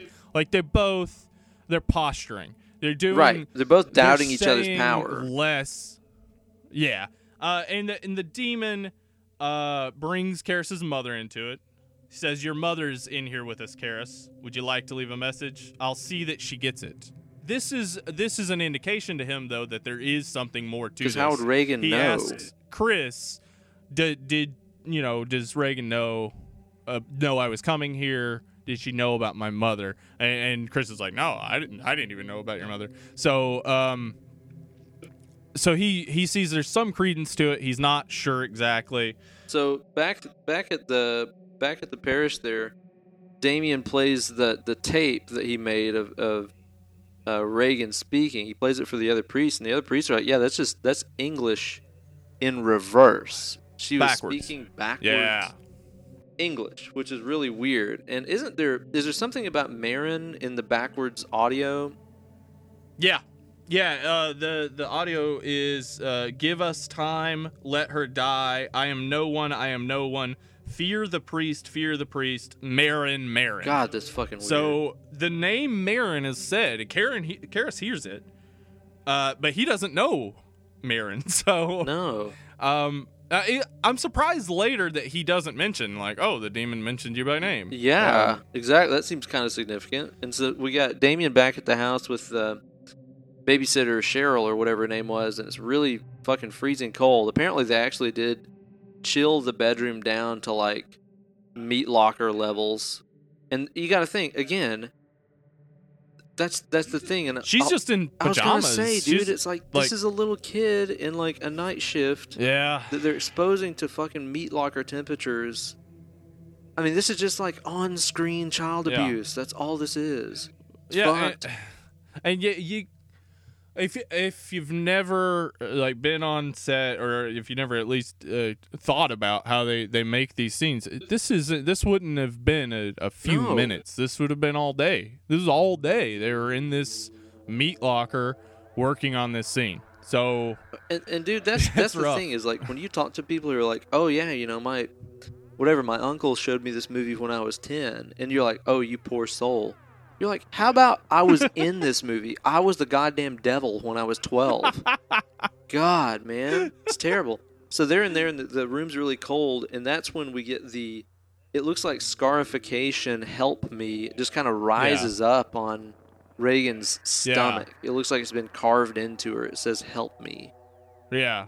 Fucking crazy. Yeah, and this really does convince Karras. He goes to his boss. Tom suggests that they bring in Lancaster Marin because apparently Lancaster Marin had performed an exorcism over a period of like 2 weeks or something in Africa. Yeah. And so we get the idea that since the demon already knows Marin, that this must be that same demon that he had dealt with before in Africa. Yeah. And it almost killed him. So that exorcism, like, it lasted months. He's a intimate relationship with this demon. And Marin gets the message, which you gotta remember too. It's not like he got an email on his fucking iPhone. Like, this would have been. Yeah, because he had a Nokia. Exactly, it would have been weeks later with that Nokia rig that he got the message. And it's cool too because it shows Reagan, and she looks like she's just patiently just waiting. It's like, I'm waiting on fucking Marin. With his weird eyes, she's got the weird eyes and her cold breath and stuff. Marin arrives via taxi, which is the iconic fucking shot of him arriving in the fog, in the mist and stuff. I'd seen that image for my whole life, and then to actually see it, I'm like, god damn, that's what's going on. This is so fucking rad. He shows up at the apartment, and Reagan instantly like screams for Marin, like the crazy fucking devil voice is screaming for Marin. And Marin wants Damien to like gather supplies for the exorcism. He wants all kinds of gear and holy water and all this stuff. And he's like, yeah, the demon will attack us psychologically. He's like, it'll say things that are real, and it'll say things that are lies, and it'll try to deceive you and so on. She comes in real hot with a stick your cock up her ass, you motherfucking worthless cocksucker. Dude, I'll tell you this. Demons be rude. They're really rude. Demons be rude. Everybody needs to know this. Listen, PSA. Demons be rude. They're rude. They're impolite, very vulgar. You know what I'd like to see? I'd like to see a demon dressed as a rude boy. Oh, rude boy. This demon is... Oh my God! Can you reimagine this movie?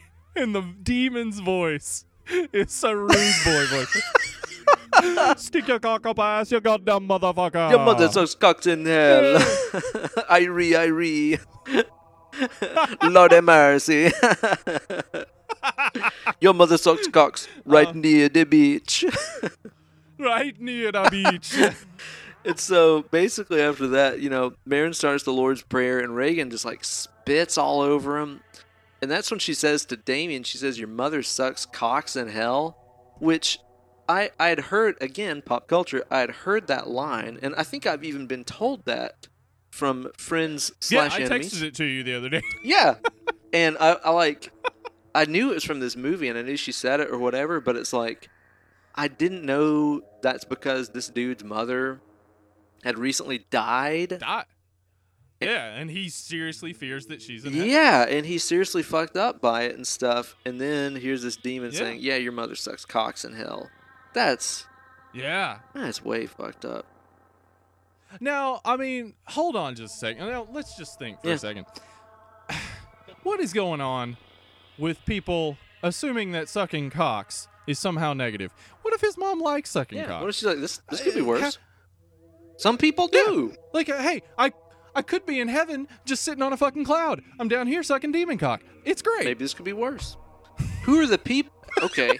Who are the people in hell getting their D's S'd that are having a good time? Yeah. Is AC/DC correct in saying hell ain't a bad place to be? Hell ain't a bad place So to be. many questions to be asked.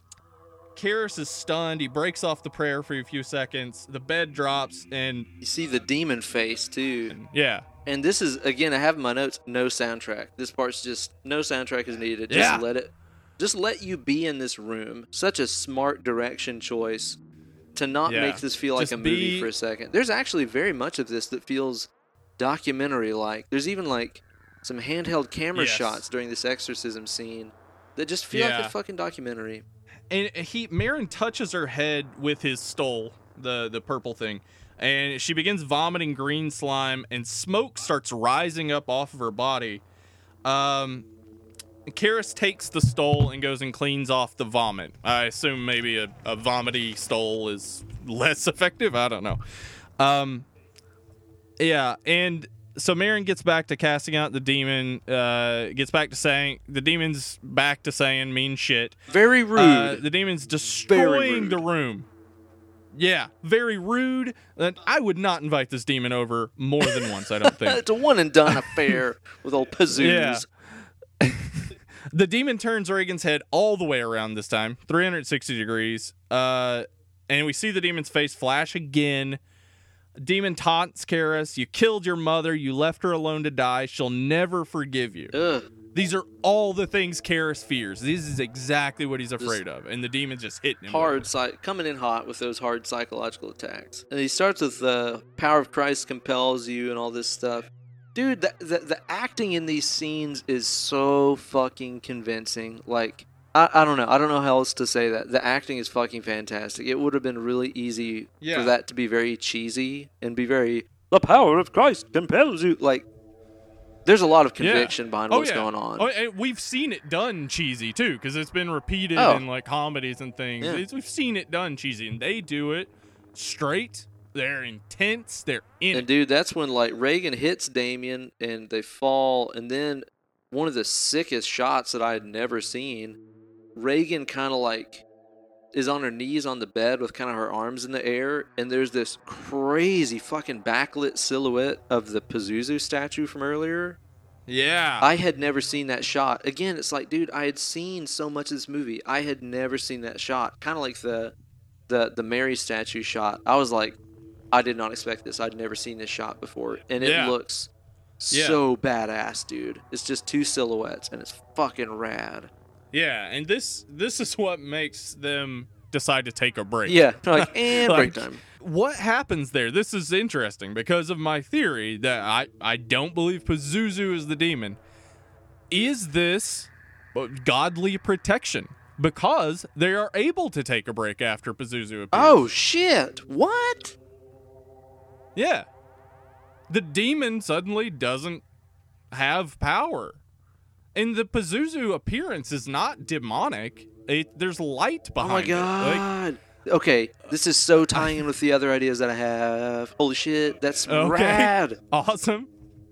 Whoa. So yeah, I think Pazuzu shows up as like a divine intervention. Karras asks Merrin why the devil would choose this girl, and I have wondered that the entire time myself. What happened even? Like, was it that she was playing with the Ouija board? Yeah, okay. What, Good, yeah. Like, is that where the demon came along? Okay. Was the demon like, oh shit, Ouija board, perfect. Yeah, this is my in. Or was it something else? Like, was... And so Merrin answers, I think the point is to make us despair. Yeah. To see ourselves as animal and ugly, to reject the possibility that God could love us. Jeez, and that's exactly, as fuck. I mean, that's perfect. Yeah, it's perfect, though. I mean, like, seriously, that's what it is. I mean, you see a child being victimized like this for no reason. There's no reason. She did nothing wrong. Even if she was playing with a Ouija board, she did nothing wrong. Yeah. And this devil is just putting it to her and torturing her and torturing her mother, and it's all with the idea of saying, like, there's no possible way God could love us if he could let this happen. Right. So Merrin excuses himself to go take some more of those pills that we saw him take earlier in the movie, and Damien goes back in the room. This is, again, a very interesting shot that I had not seen. It's his mother on the bed. Uh-huh. Kind of in the Pazuzu face makeup. Yeah. And it really disoriented me because I expected him to open the door and to see Regan, and he opens the door and it's an old woman. It reminded me very much of in the original Let the Right One In, which is one of my favorites. There's that scene where unexpectedly the little girl throughout the movie looks like an old fucking crone for just a second, and you go, but it's just for a second, and it's like, this is totally where they got the idea for that, because you go, did I just see that? Because it doesn't show it again. It just shows it one time, for like a second, and you're like, what the fuck was that?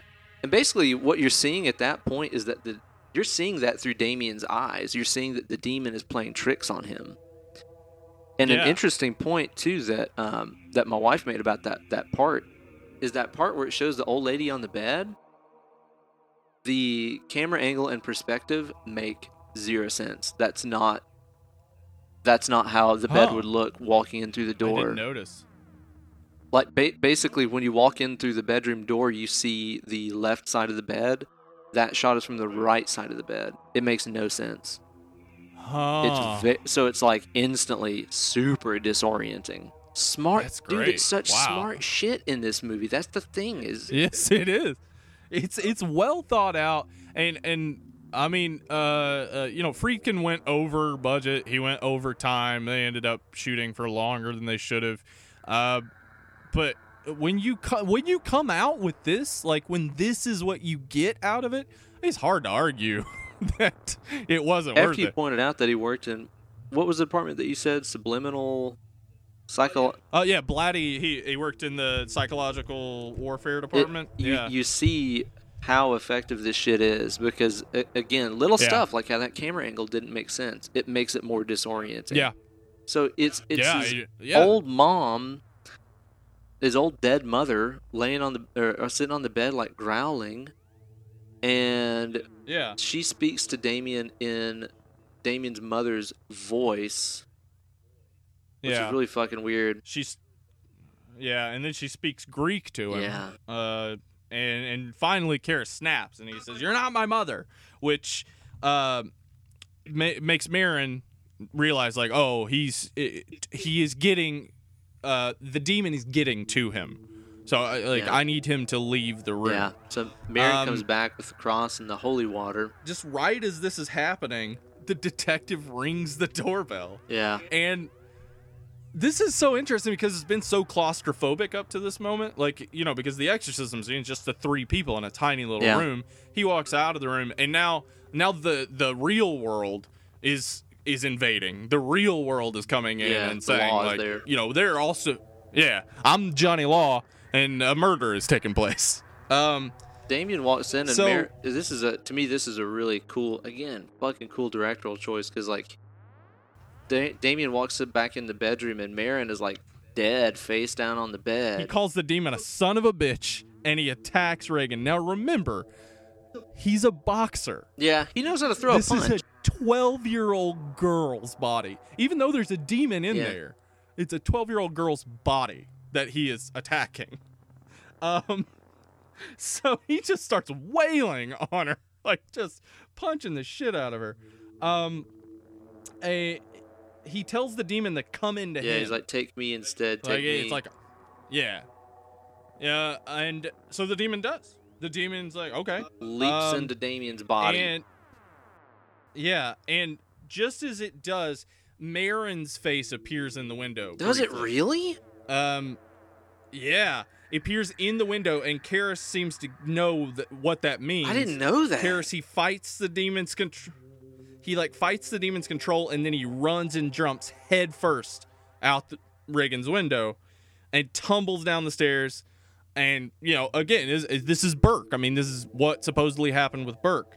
And so he's at the bottom of the stairs in a pool of blood. The detective and Chris, they come running in and find Reagan crying on the floor.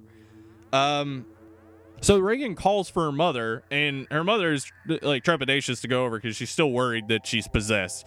But she sort of, like, she looks at her a bit, and she realizes the demon is gone. Outside police are arriving. Karras is dying at the bottom of the stairs.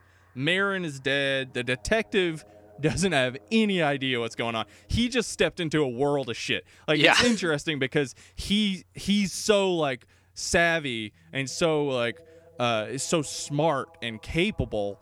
But as soon as he steps into this, he realizes, like, oh, I'm out of my element. I don't know what the hell happened here. All's well that ends well. The McNeils are packing for L.A. And Dyer shows up, and Chris tries to give him the St. Joseph medal, and he says, "No, you keep it." But Dyer, he seems to know what happened. Reagan looks at Father Dyer's collar, and there's like a flash of recognition, and she hugs him and then kisses him on the cheek. So there's like a she doesn't fully remember what happened, but she knows there's a positive association with priests now. So that's good, I guess. Now, the director's cut, I don't know how the regular cut ends, but the director's cut ends with Dyer and the detective just, seeming pleased that everything turned out the way it did. The one that I watched, it just ends with Dyer looking down that stairwell. He just looks down the stairs like, what the fuck just happened? Yeah. I think that's probably a better place to cut it, honestly. I mean, we don't really need to see the detective again.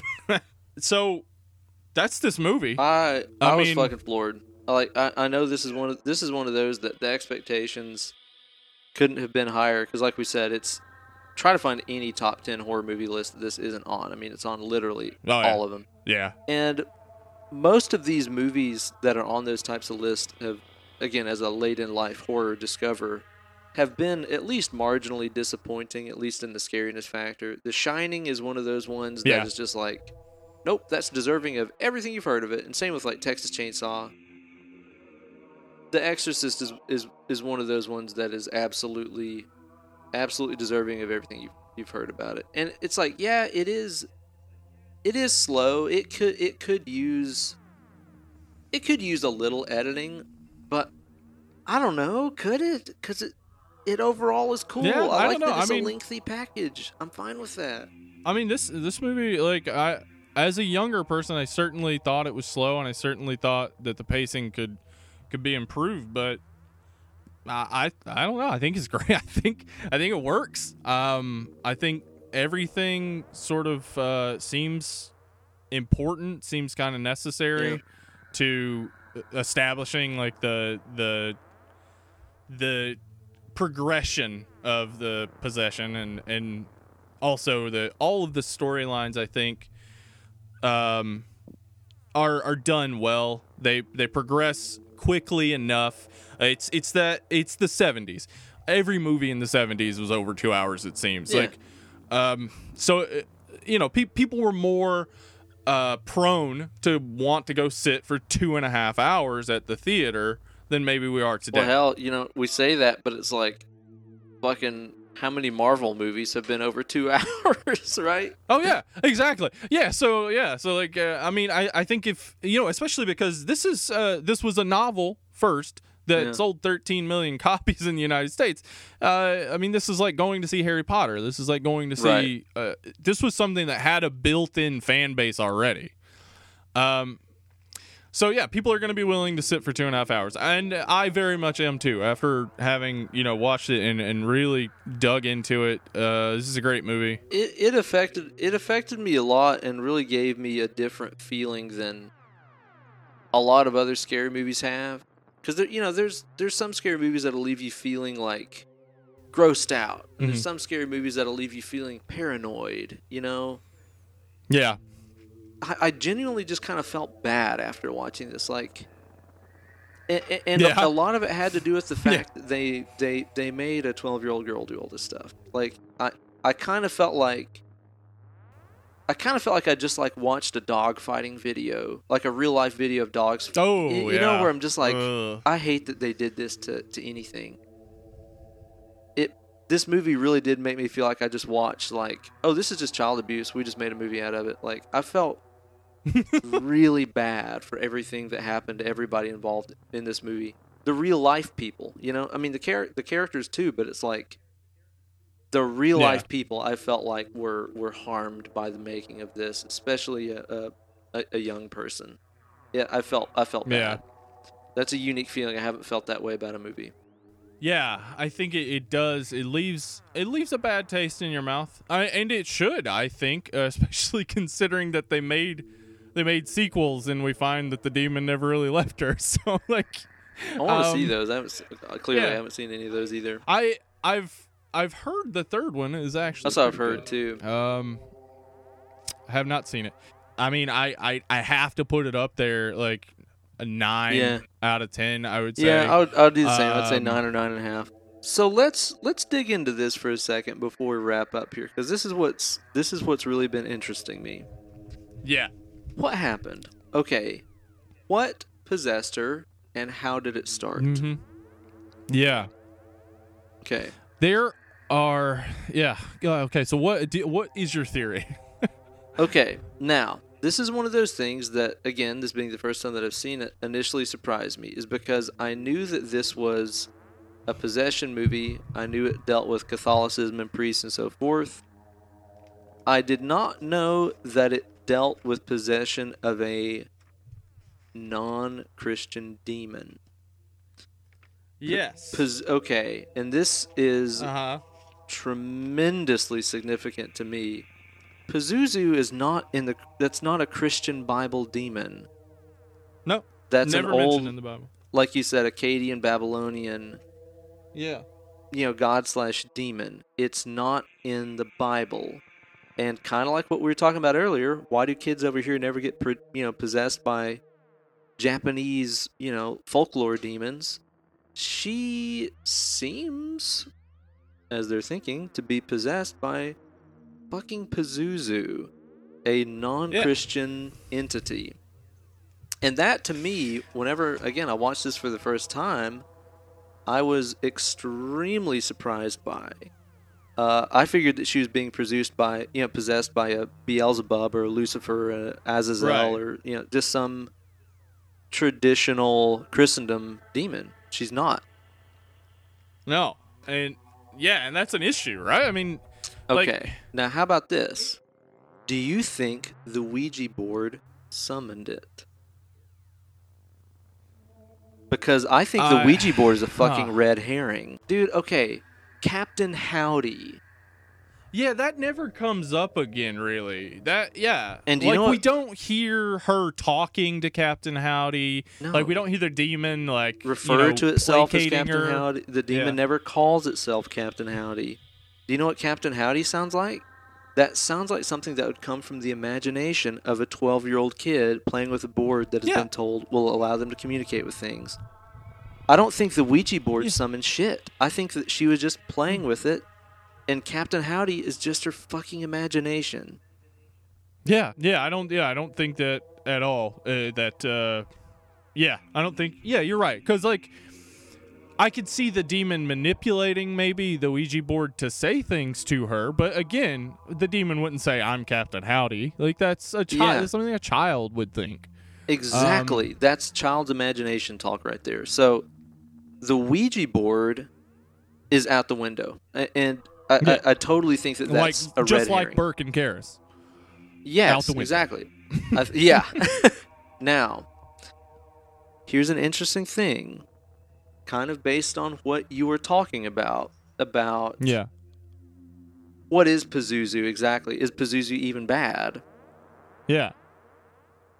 So, how did this movie start?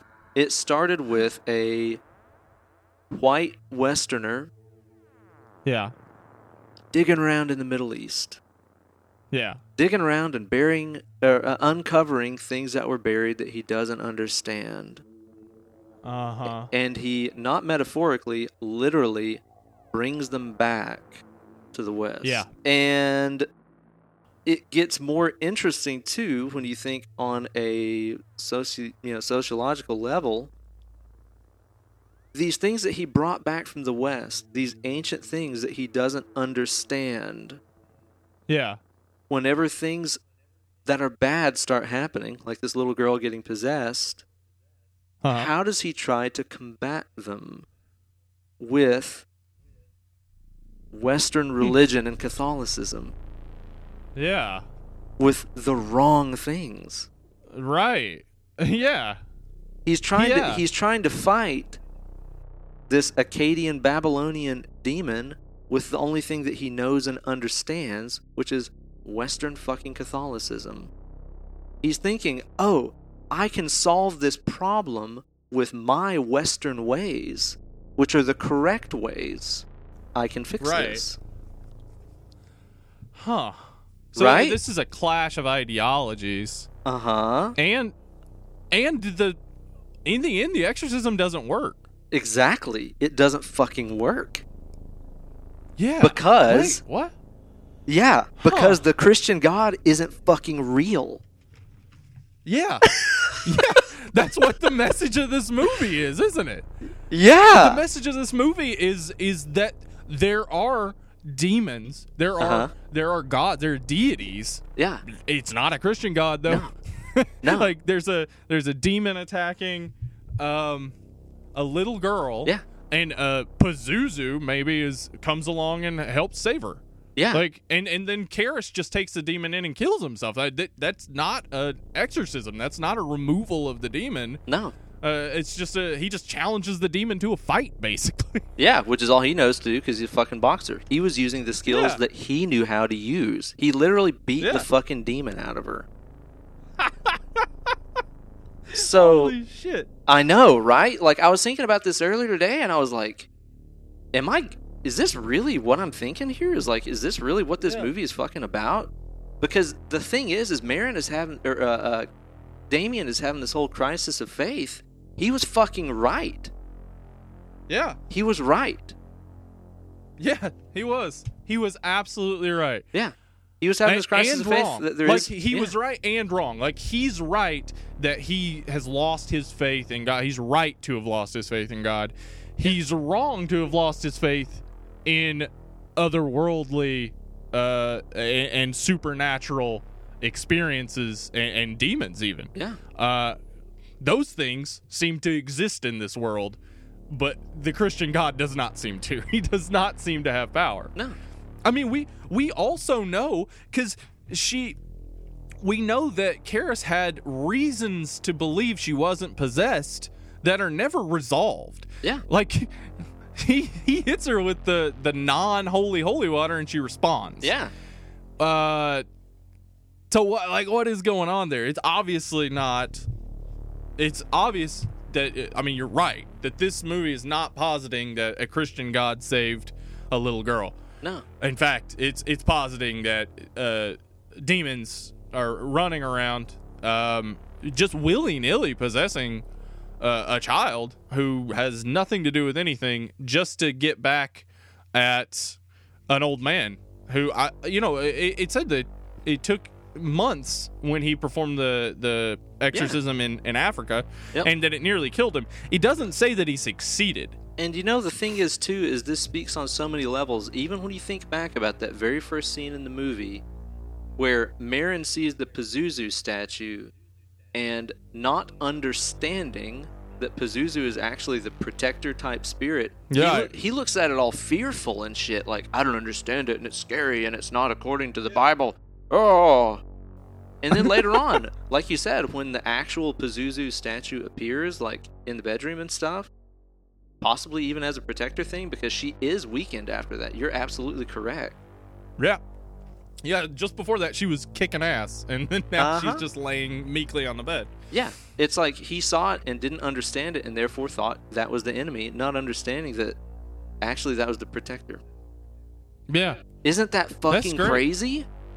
That's great. That's a great story, too, because, I mean, it doesn't matter in the end if Blatty or Friedkin intended that. Yeah. It's the story they told. It's the story in the end that they're telling.